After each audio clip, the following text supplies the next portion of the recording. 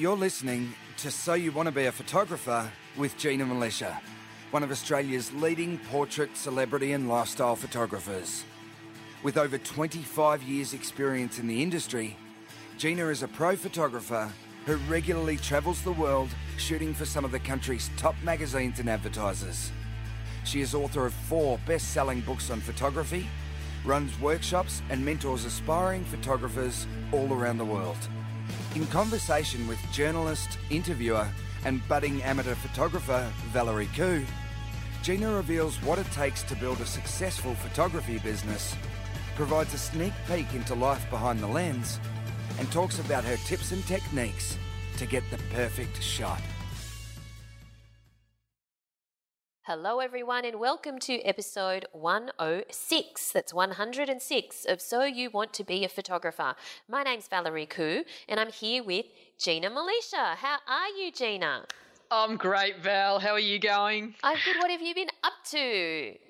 Oh my God, it's it's just been a lot going on. It's been busy. I've been working on lots of big projects. I've just wrapped up a very big shoot. Yeah, lots and lots. What about you? What about me? I feel like I'm stumbling to the end of the finish line of 2016. Yeah. And I'm looking forward to having a few days off just because the last couple of months have been so jam-packed that I haven't had time to breathe. So, I'm actually kind of looking forward to. I usually am not looking forward to the break. I don't know why. Is that? I find it so boring. Oh, do you? Like so boring. But especially in, years gone past, many people will know that the summer period in Australia is non-ratings television period, which means all of the crap is put on the TV. But now we have Netflix. So yes. We're not at the mercy of television programming. We can watch whatever we want, whenever we want. So that's pretty good. And you can actually relax and not be too bored.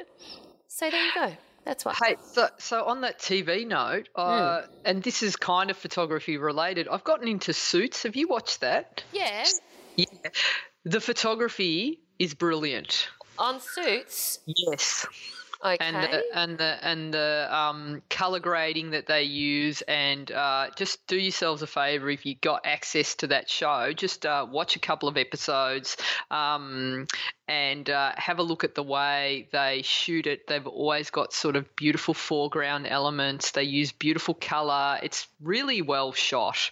I appreciated it for that, and it's good sort of mind-numbingly like kick back and watch. Well, you know how it's about, Harvey and Mike. Yeah. Harvey Specter and Mike Ross, and they're often pictured together in their suits with their tie. Yeah. So I tried to replicate their that photo, but with Rex and Rocky wearing ties. So cute. Oh my God. And people were saying, well, you can tell which one Harvey is. They're my 2 cats for anyone who is new to this podcast. Our safe subject to photograph. Yes, they are super cute. All right, Suits. Is that what you'll be doing over the Christmas break? No, I think I'll be catching up, Val, on all the stuff that I've put, that's gone to the bottom of the list that I'll do all of that in the break. So I think in the break I've got, a couple of thousand things to catch up on, and but hopefully I'll be able to enjoy a bit of a rest as well, and I'm looking forward to that very much. Yeah, now, to watch. We have a shout-out to Ian Hume, don't we? Yes. So Ian's and a few other people sent a little link to an article about thieves that were busted with $30,000 worth of stolen Nutella, and I think people were implying that maybe I might have been involved because they're saying that the website that reported it was a .com.au site, and so no, it wasn't me. But if I could work out, it sounds like my absolute happy place. Imagine having a truckload. You know what I do with a truckload of Nutella? I'd fill the bath and Oh my God. I had a Nutella donut yesterday. yeah. Oh, sugar high. I know, it's just too good. It's Yeah, good it's stuff. too It's good. still my favourite thing is with ice cream, Val. Oh, yes, I know. I've seen it. So, but this isn't a show about Nutella. It's actually No. a show about photography. And before we get on to this week's topic, which is awesome, it's how to create high-end looking portraits using cheap lighting, we have a couple of listener questions, don't we? Yes. So, our first question, I'm not sure who it's from, actually. Gina, I don't know if you know, but the question is, hey folks, I've gotten the go-ahead from my wife to spend a chunk of money to help me really get started in my photography business, and now I need some input. I currently have a D7000 50mm 1.8G, an 85mm 1.8G, and a newer speed light setup with remote trigger and an octabox. So the question is, should I get...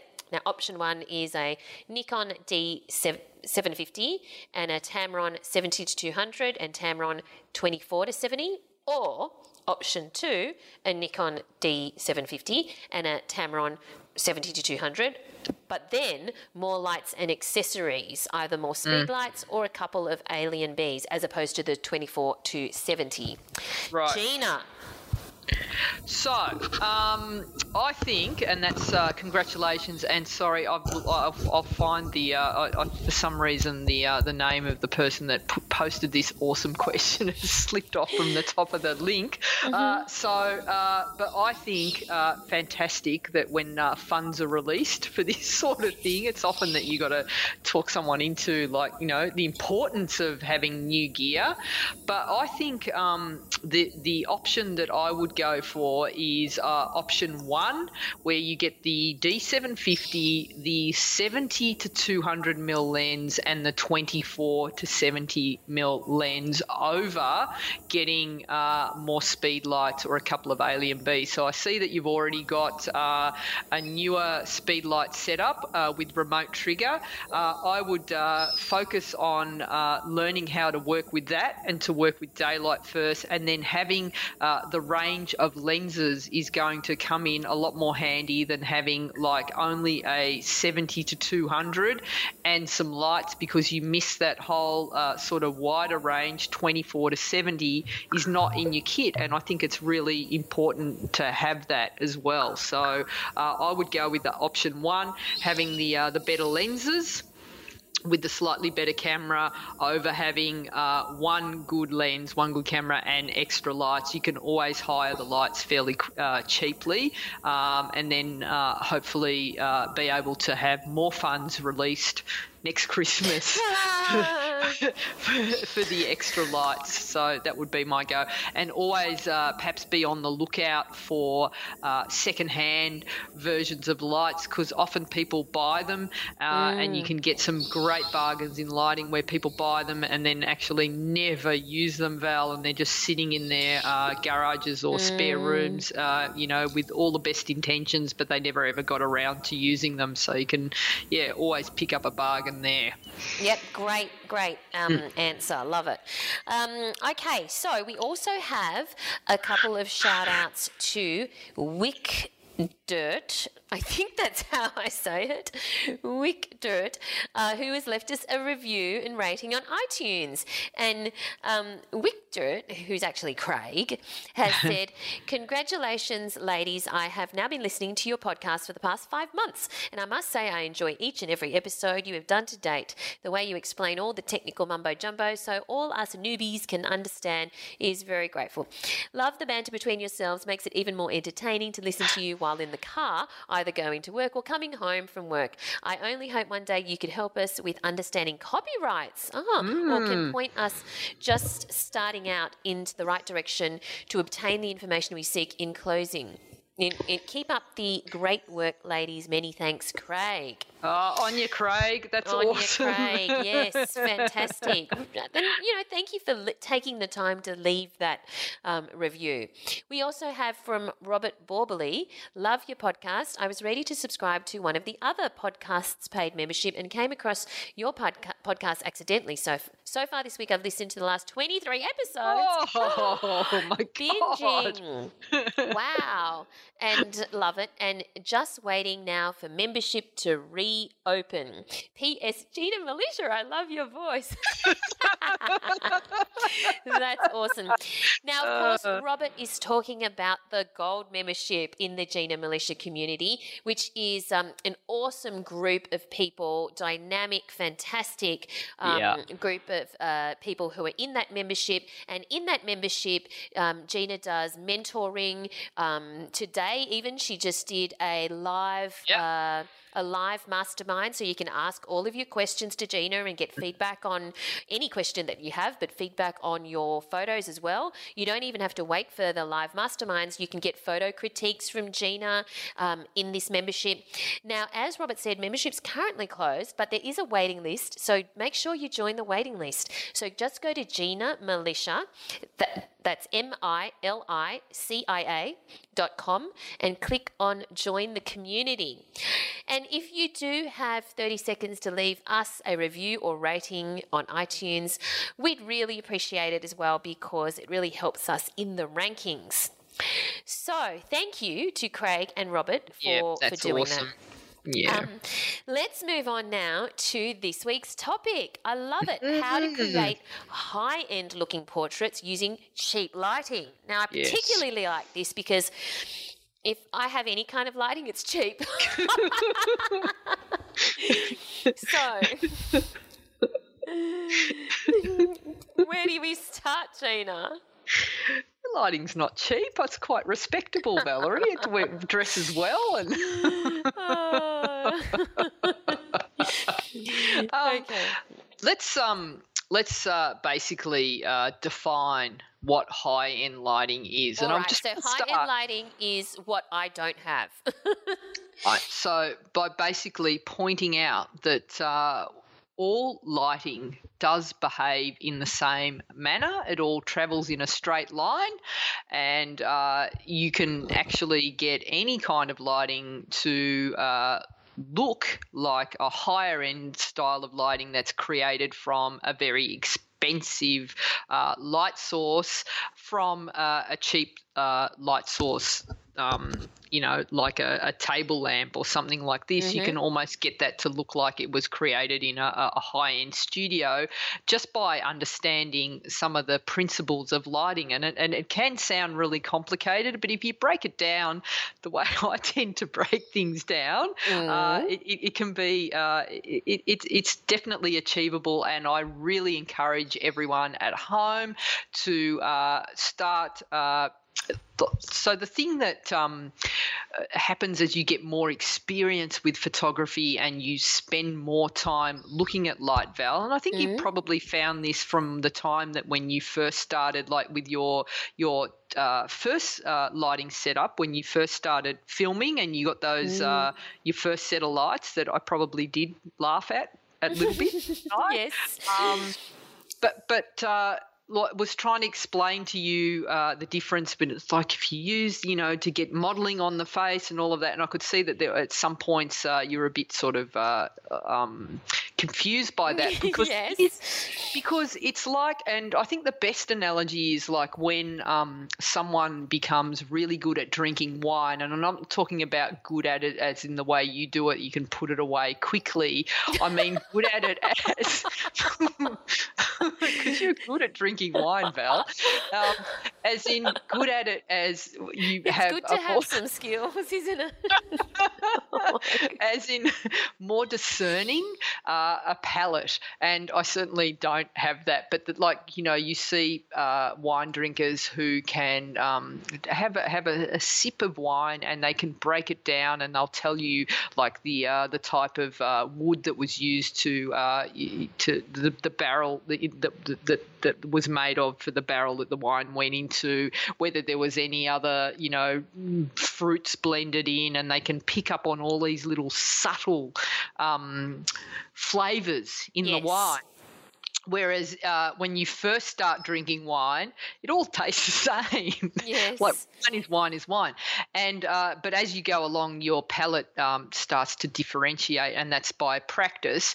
But when and it's exactly the same with lighting. It's like when you're first starting out in photography, you'll walk into light looks the same everywhere, and as you go along, you start to see the subtle little shifts in lighting, and how certain light modifiers will affect an image, and you'll start to notice little subtleties in backlighting and little pockets of light everywhere, and you can it's when you start to see light well that you can really take your work to the next level. So if you want to speed up this process, I actually encourage everyone to go out to a thrift shop and buy yourself like a little set of those, you can get those models, those little artists, those little wooden artist models that you can bend to whatever shape you want.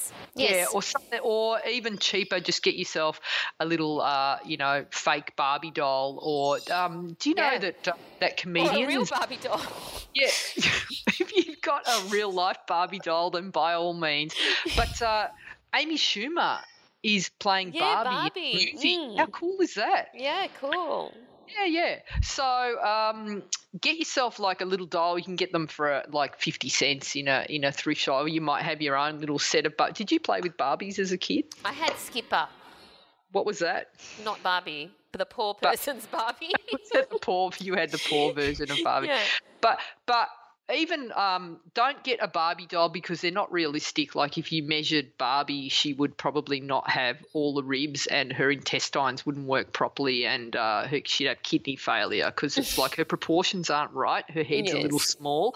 You want a sort of slightly larger style of Barbie, so like a slightly larger doll, or one of those artist models are perfect, and a LED torch. Like a small light source, and ideally one of those LED torches that you can change the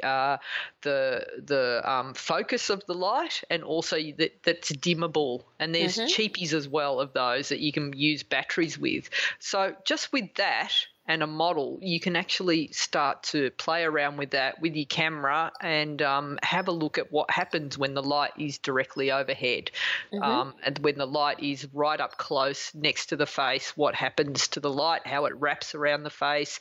Take the light further away and notice how the contrast changes, and take photos and really just start to look. Don't worry about the color temperature or what's happening, how it affects the light. Don't get hung up on all of that sort of stuff. Don't worry about how the doll's posing. Forget about all that. Just look at light.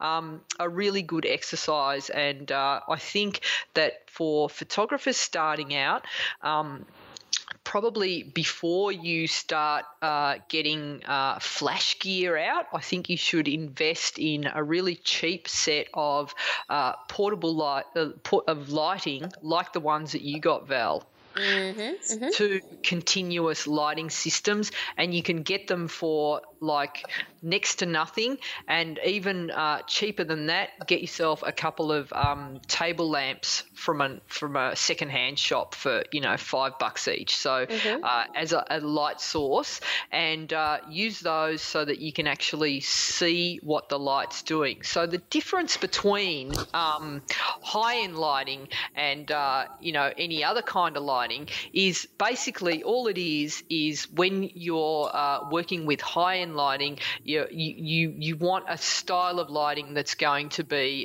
consistent. Like when you turn it on, it's always going to have the same output. So you'll get that with the higher end styles of lighting. Maybe a cheaper style of lighting, it's going to be that you're not sure if it's going to put out the same output every single time. So that's what you're paying for.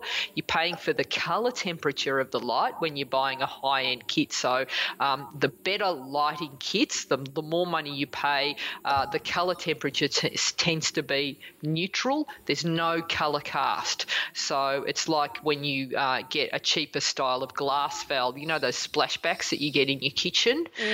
Get the cheap glass, it's green. Yes. More expensive glass, I think cheap glass across the board has got a green tinge. Expensive glass is crystal clear. There is no colour tint. So you don't have a colour tint in the higher end gear. And the higher end gear is also built better. It's built to last. It's built to be turned on, turned off, knocked around a little bit, and it stays. But the lower end gear will still do the same thing, but you might get the colour temperature. It might be a little bit warm. It might be a little bit green. It might be a little bit magenta, and the build might not be as good. Bits might fall off, and it's not likely to be consistent. And you'll pay more to have more power in your light, and you'll have more bells and whistles like the ability to drop the power all the way down if you want to do shooting on, wide open on your aperture, like shallow depth of field, high-speed sync, things like bells and whistles like TTL, and like lots of little lights and computer-operated systems, and they do everything for you. They even make you a cup of tea and critique your shooting as you're going. And Okay. imagine if you had a light that did that. It's not there. Bit to the left. Bit to the left. Over a bit. Over. Get model to drop her shoulder a bit. Yeah, that's better. That's good. Got it. With an Australian accent, that would be very high end though, would it? No. And doing things like focusing your light beam as well, so you can have like a wider light beam, a narrow light beam. So they're the sort of things you get when you pay a higher end kit. And the reason you'd want to spend the bucks is if you were shooting high end advertising campaigns, they would expect you to have consistency of style, and you might be shooting a number of different jobs across the year. Say the board of the CEO and all the board members, but you do them at different times across the year, but they want everyone to look the same.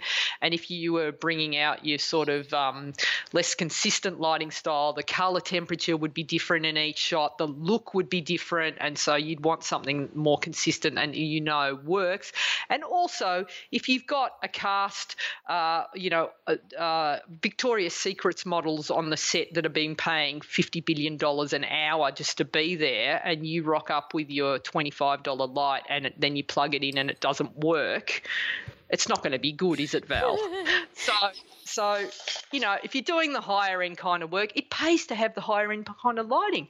But if you're learning, there's no reason why you have to have all of that gear. It's not going to make a difference to the photography. You'll still see what the light does, and you'll still be able to achieve really great shots using this style of lighting. And if you've got it, you can practice on it. So the first set of lights I bought, I got them second hand. I think I paid like $10 each with the rickety stand.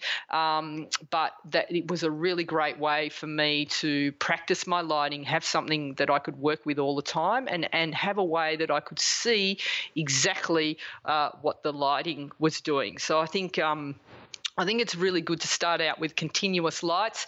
And again, if you don't want to go and buy photography lights, even cheaper again is just go and get the lamp off your bedside table and use that, or a reading lamp, or one off your desk.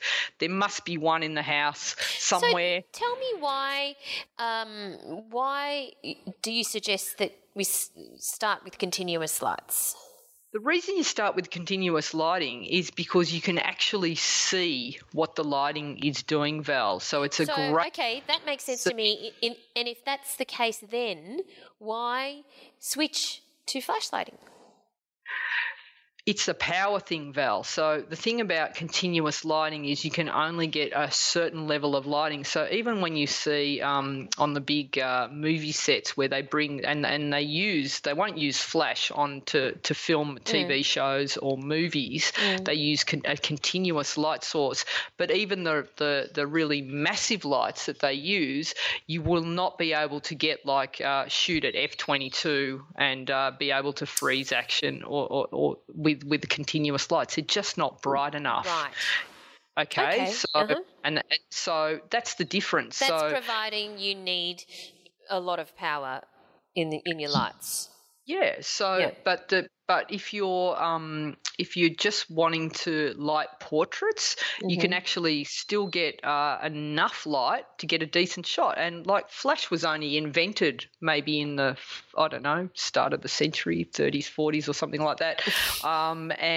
So before then, they used continuous lighting, and you know, before they had lights at all, you just had to hold really still. I think they used to put rods up to make people prop them up so that they could stay perfectly still for like the 1 or 2 second exposure. And that's why those really old photos that you see, people don't look very animated because they weren't able to move, because otherwise the shot would be out of focus. But the continuous lighting and the other advantage of like today's cameras, actually you can up the ISO, so you can actually get away with shooting in a lot lower lighting conditions and still get great shots. So you don't even need as much light. So I think using the continuous lighting is a really, really good way. It's cheap. It's simple because of the fact that you can see it. So it's very easy to tweak. And then everything that you learnt from using continuous lights, you can then apply to using flash, because all the principles are exactly the same, only you've got more power to work with using flash. By the way, flash photography was invented in 1887 using magnesium powder, but the first commercially viable flash bulb to hit the market was in 1930. In case you were all wondering. Good on you, Val, and you just got that. You just happen to know that, right? Gotta love Google. Yes. All right, so shall we sort of talk about some cheap kinds of lights that you can get into? Please, yes. Are these continuous lights? Yeah, so you can get the cheapest chips variety. So, like I said, the lamp, like your bedside table lamp, or just any table with floor lamp. A floor lamp, and some of them, like I've got a couple here that have got like a little bit of frosted glass over the end, and I think I've seen my daughter even use that. And she calls that her selfie light. She turns it on and then uses it as her light to do selfies. So torches can be good if you can sort of diffuse the front, because they can kind of be a bit hard, but at the right angle they'll make a good light. LED lights are great, and some of my favourites are those lights that they use, the long fluoro tubes that they use for workshops. And are you serious? Aren't they a bit harsh? No, because used the right way, they're actually quite good. So it's not the hardness of the light, because if you the way you work it and the proximity to your model is going to change the look of the light. So if you tilt it in the right angle, you can actually get a really nice looking light out of even those. I know we hate fluoro as a general rule, but if used well, you can actually get really nice lighting out of it. And I just noticed that I was on I've been on a lot of planes lately in the last couple of weeks, and I was on a particular airline, and in their bathroom they have a ring light in the airline toilets, and it's beautiful, and it's actually not a circle, it's an oval. Ooh. And it's huge, so it's the entire size of the mirror. So it'd be like, maybe half a metre wide by, nearly 3/4 of a metre tall. So it's a nice big oval, and it beautifully lights your face, and then it gives you these perfect ovals. And I wanted to go back to my seat and get my phone and take take a selfie in there because it was such a good. And then I was like, how can I rig one of these up to have as a light? Because it was perfect, which is exactly the light that you just bought. But you've got the circle version of your Diva light that you love, that I love. Yes. When you use that light. So I loved it so much I went and bought my own. So that's fluoro, Val. Yes, yes, yes. So you can see when it's used the right way that fluoro lighting, as long as it wraps around, as long as you don't use it sort of like in the ceiling. Yeah, so where they usually are. No, well, where they abuse it is in like those takeaway restaurants. Where it's above, and also for some reason, why do all nightclubs, like you're having a good time in a nightclub, dancing away, and you're having the best time until you go to the bathroom and you catch a look at your reflection in the fluoro lighting, and then you just want to go home. A man designed that bathroom, though. It's awful. It's not so good unfair. for women. But if they had the same lighting that was on the airline toilet bathroom, people would stay at the club all night. That's true. Okay, you tell that to the next nightclub owner that you talk to, Tina. And sort of while I'm on a roll, Val, they also have that lighting in the change rooms of most department stores. The bad lighting? It's cheap fluoro lighting, and they would sell, I reckon, 10 times more outfits if they had low sort of soft lighting and they tilted the mirrors slightly. Disguise. So everyone, yeah. And so everyone looked really good, and you would increase sales. I don't understand why they do it. So lighting is very important. So there's some cheap options that if you have these in your kit, you can create some of these options that I'm going to give you now. So if you want to spend a few more bucks, you can actually get continuous lighting kits you get the stands as well, and they range from being and they just use the fluoro bulbs that are in everyday household lighting, so they're cheap to replace the bulbs. It's not like you have to have special bulbs in them, but again, then they've got modifiers on them so that you'll get a sort of a nice soft look to the light, but you've got something that you can play with. And also in the spending a few more bucks, you can get something like a ring light, which is beautiful for creating portraits. Other accessories that you might want to invest in at the very cheaper end, something like a white sheet or one of those sort of opaque shower curtains make really good light modifiers because they soften the light. You mean, and what would you do with it exactly? Would you drape it over the light, or would you get somebody to hold it in front? So you've got to be careful with hot lights because we don't want to create fire here. So you remember that the lights are continuous, but they actually get hot. So I would not recommend that you actually put it over the bulb itself, because once the bulb has contact with any material, it can get quite flammable. You don't want to be burning down the house. So things like this, you would put them in front of the light but never touching the actual glow. And how would you hang it?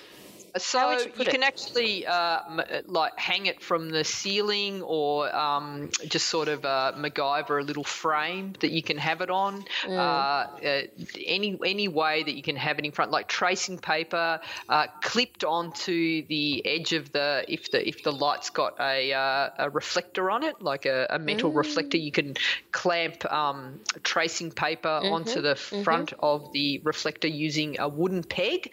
And the reason you use a wooden peg is because they won't conduct the heat, so you can take the paper off and it won't burn your fingers.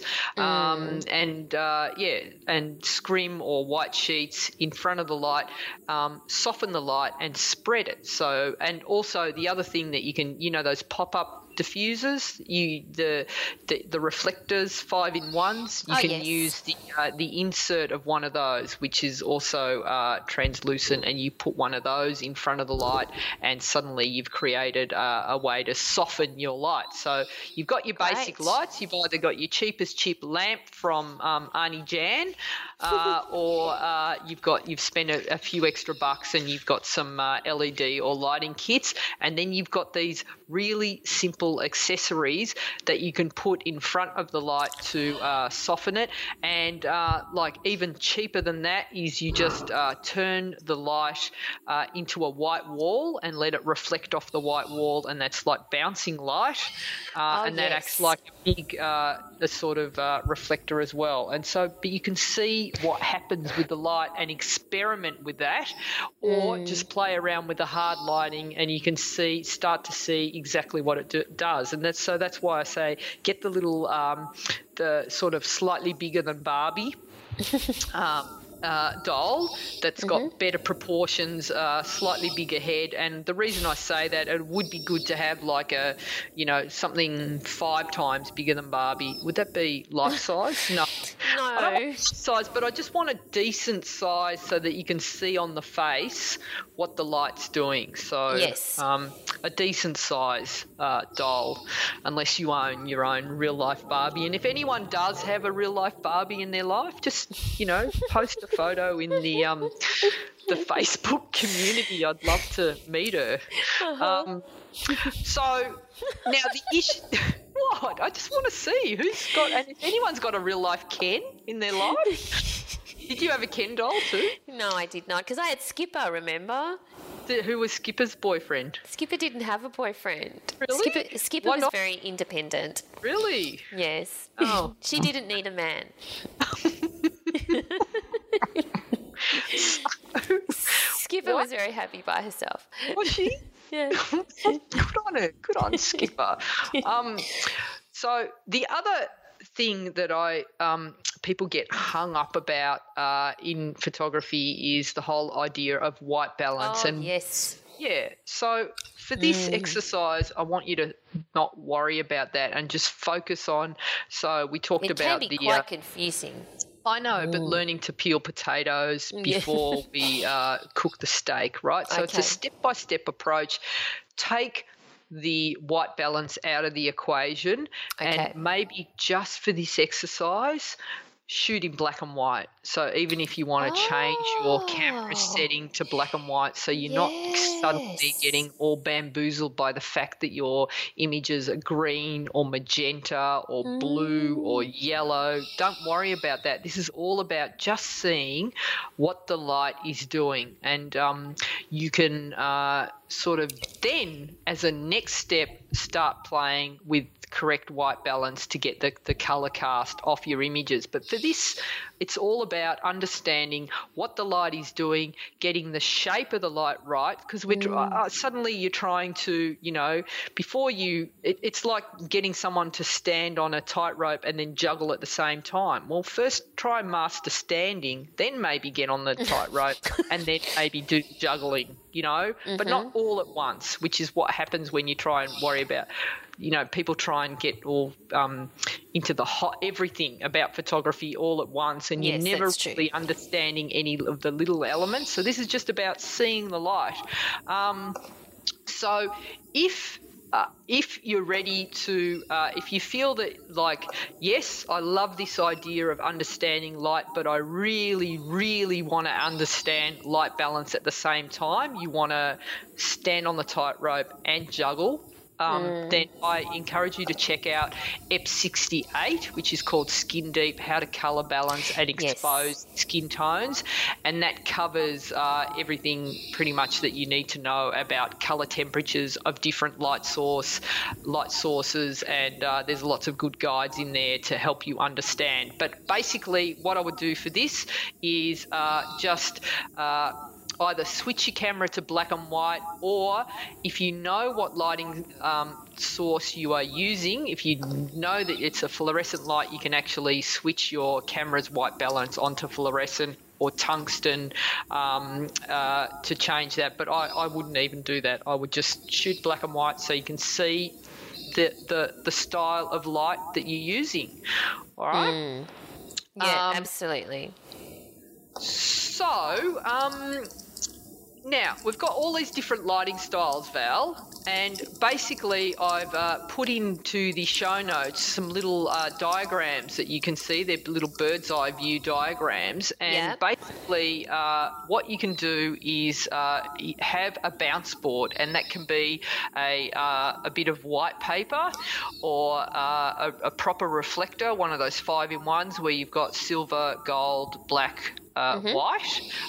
Just take the gold, carefully with a knife, just sort of cut out around the rim, fold it in half again, and fold it in half again, and throw it in the bin.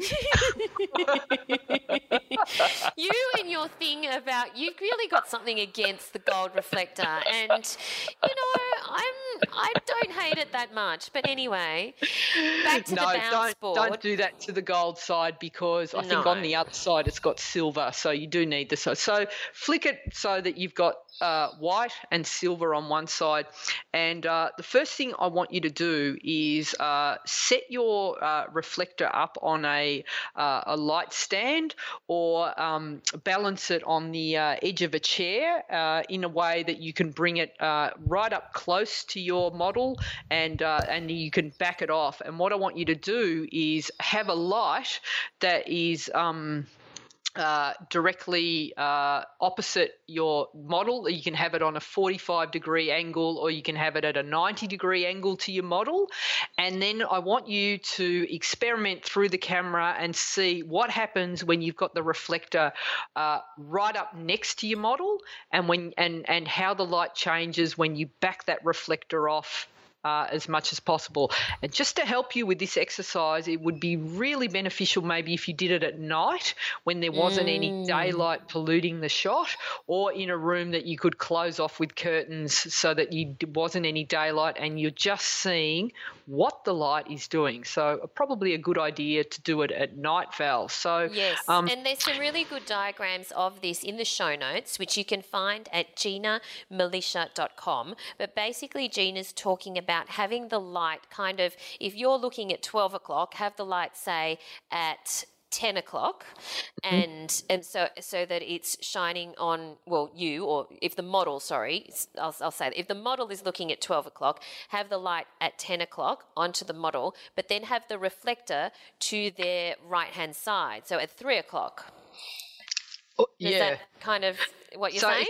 So if the model was the middle of the clock. Yes, that's right. The model is the middle of the clock, Gina. The model's the middle of the clock. Try the light at 3 o'clock and the reflector at 9 o'clock, and then also. That's completely opposite to what I said. Depends where you're looking at the clock. Bird's eye view, right? And then also try the light at 5 o'clock and the reflector at 9. No. Just pretend. No, don't confuse everyone. Everyone just listen to me. Seriously, do not listen to Gina. I know what she means. And if you are the model, the light is at 10 o'clock and the reflector is at 3 o'clock. Trust me. Gina, do not speak any further on that subject. So, but the whole, just the exercise of moving the reflector back and forth, Val, show you how fill light works really simply and really quickly, and give you an understanding. And doing this in a darkened room is going to make you understand it a lot easier, because if you're in daylight, it's really confusing because you actually don't know how the available light is affecting the shot. So now you can see at a glance how the reflector affects the shot, and how you can easily create a moody shot where you've got half the image is in shadow and the other image is lit, and how to either increase the shadow or diminish the shadow just by using one light and one reflector. Yep. Great exercise, definitely. So you can do exactly the same exercise, Val, using two lights. So you can bring one light up very close and one light at the same distance, and then slowly back one light away, and see how that changes the look of your light, of the face, and the shadow on the face and the modelling on the face, and you'll see so quickly how that works. And while you're doing this, understand that if you were using flash it would be exactly the same. The only difference is you would have slightly more power. All right, shot. And you can do that with, there's another diagram where you've got the light in front of the model and a light behind them. So you can do the same exercise over again. What happens to the backlight if I bring it up close? If I back it off, how does it change the look of my model? And then you can repeat the whole exercise by adding another light, and you can put a light on the background. And how does that affect the background, and so on and so forth, and rinse, repeat. I think the key thing is that when people are on an actual shoot with, you know, a client or somebody who they don't know that well, they're scared to do this because they don't want to seem like they are experimenting and don't want to be seen like they're wasting time or don't want to be seen like they don't know what they're doing. So definitely take the time to have either a Barbie doll or your daughter or your friend or whatever who isn't going to care that you're doing it for learning purposes. And the great thing, of course, about digital photography, it doesn't cost you anything like it used to. You know, it used to cost us so much money to get our film developed and all of that. So now you have the opportunity to do these sorts of experiments and really learn from them. It's just that a lot of people don't bother, but it's a really great exercise, what you're suggesting. And then fantastic.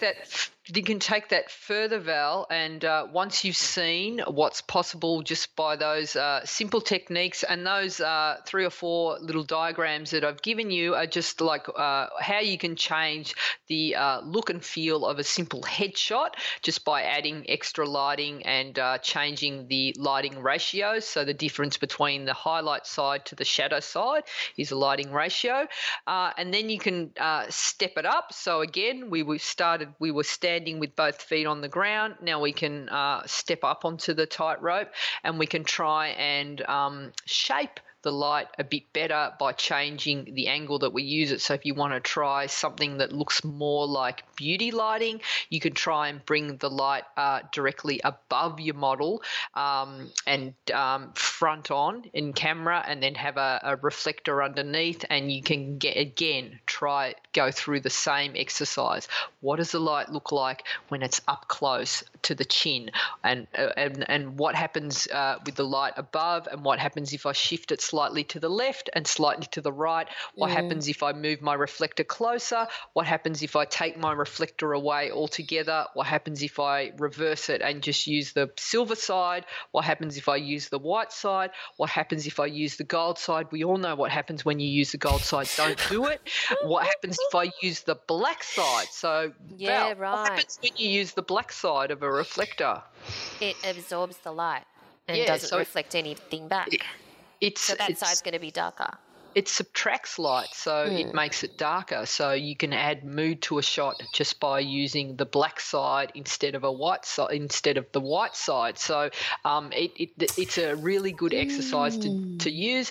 And then you can try doing the same technique, creating split lighting, and the same technique again to create a Rembrandt lighting. I completely forgot to do that. Like this week, literally the last 2 days, I was in a situation where I should have done that, use the black. I never think of using the black side. Oh, you wanted to create more modelling, Val, to your face. I just didn't. It just doesn't enter my brain to use the black side, and I should totally have done that. Instead, we were trying everything. We were just getting sort of multiple layers of different scrims, and in an attempt to make with opaque things, in an attempt to block out lights, and of course.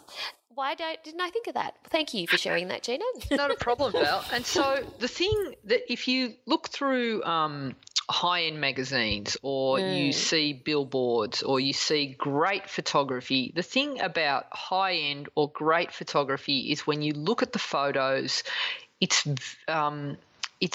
hard to see the lighting, the traces of lighting. It's not obvious.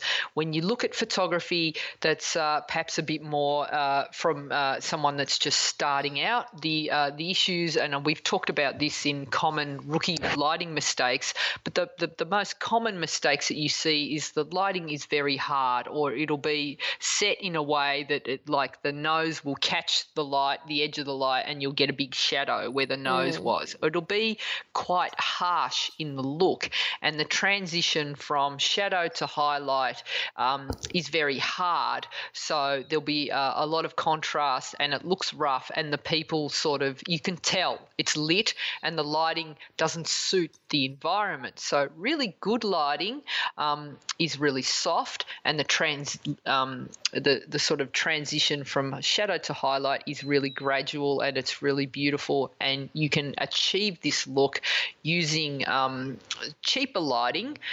You're not always going to get the right color, so we'll just not worry about that for this exercise and just go with black and white. And really, I think this is an exercise that if you spent, if you've got some time off coming up over the next couple of weeks, just and you've got some extra family members kicking around, just ask them to come and help you each night, or try and do selfies. It's very difficult, and you get a great shot that way. Awesome. Well, there you go. How to create high-end looking portraits using cheap lighting, which is definitely something that I use. So, fantastic. I really like this idea. How did you come up with this idea? I don't know, Val. You don't ask me these questions. It's just like, they just come. Awesome. Well, it's almost in the lead up to Christmas. What will you be doing in the next week until we speak again? So immediately I'm going to collapse into bed now. Okay. So I've actually, I'm just, Because in fact, you just arrived on a plane today, didn't you? I just got in now, Now I did the mastermind recording, and now I'm recording this. My suitcase is still by the door. I haven't even tackled that.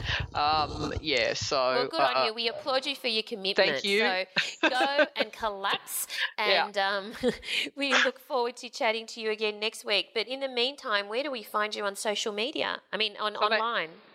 So GinaMilicia.com, so that's GinaMilicia at Gina Milicia on Twitter, and at Gina Milicia on Instagram, and then you can find me in the Facebook community as well, Val. Yes, so if you want to have a look at the Facebook community, just join us. It's free. It's called So You Want to Be a Photographer podcast community, and we'd love to connect with you there. Some awesome conversations happening there, and remember also to check out the gold community at GinaMilicia.com. But until next time, we look forward to chatting to you again then. Thanks, guys. Thanks for listening to So You Want to Be a Photographer. For more information, free resources, and Gina's regular newsletter on everything you need to know to become a successful photographer, visit GinaMilicia.com.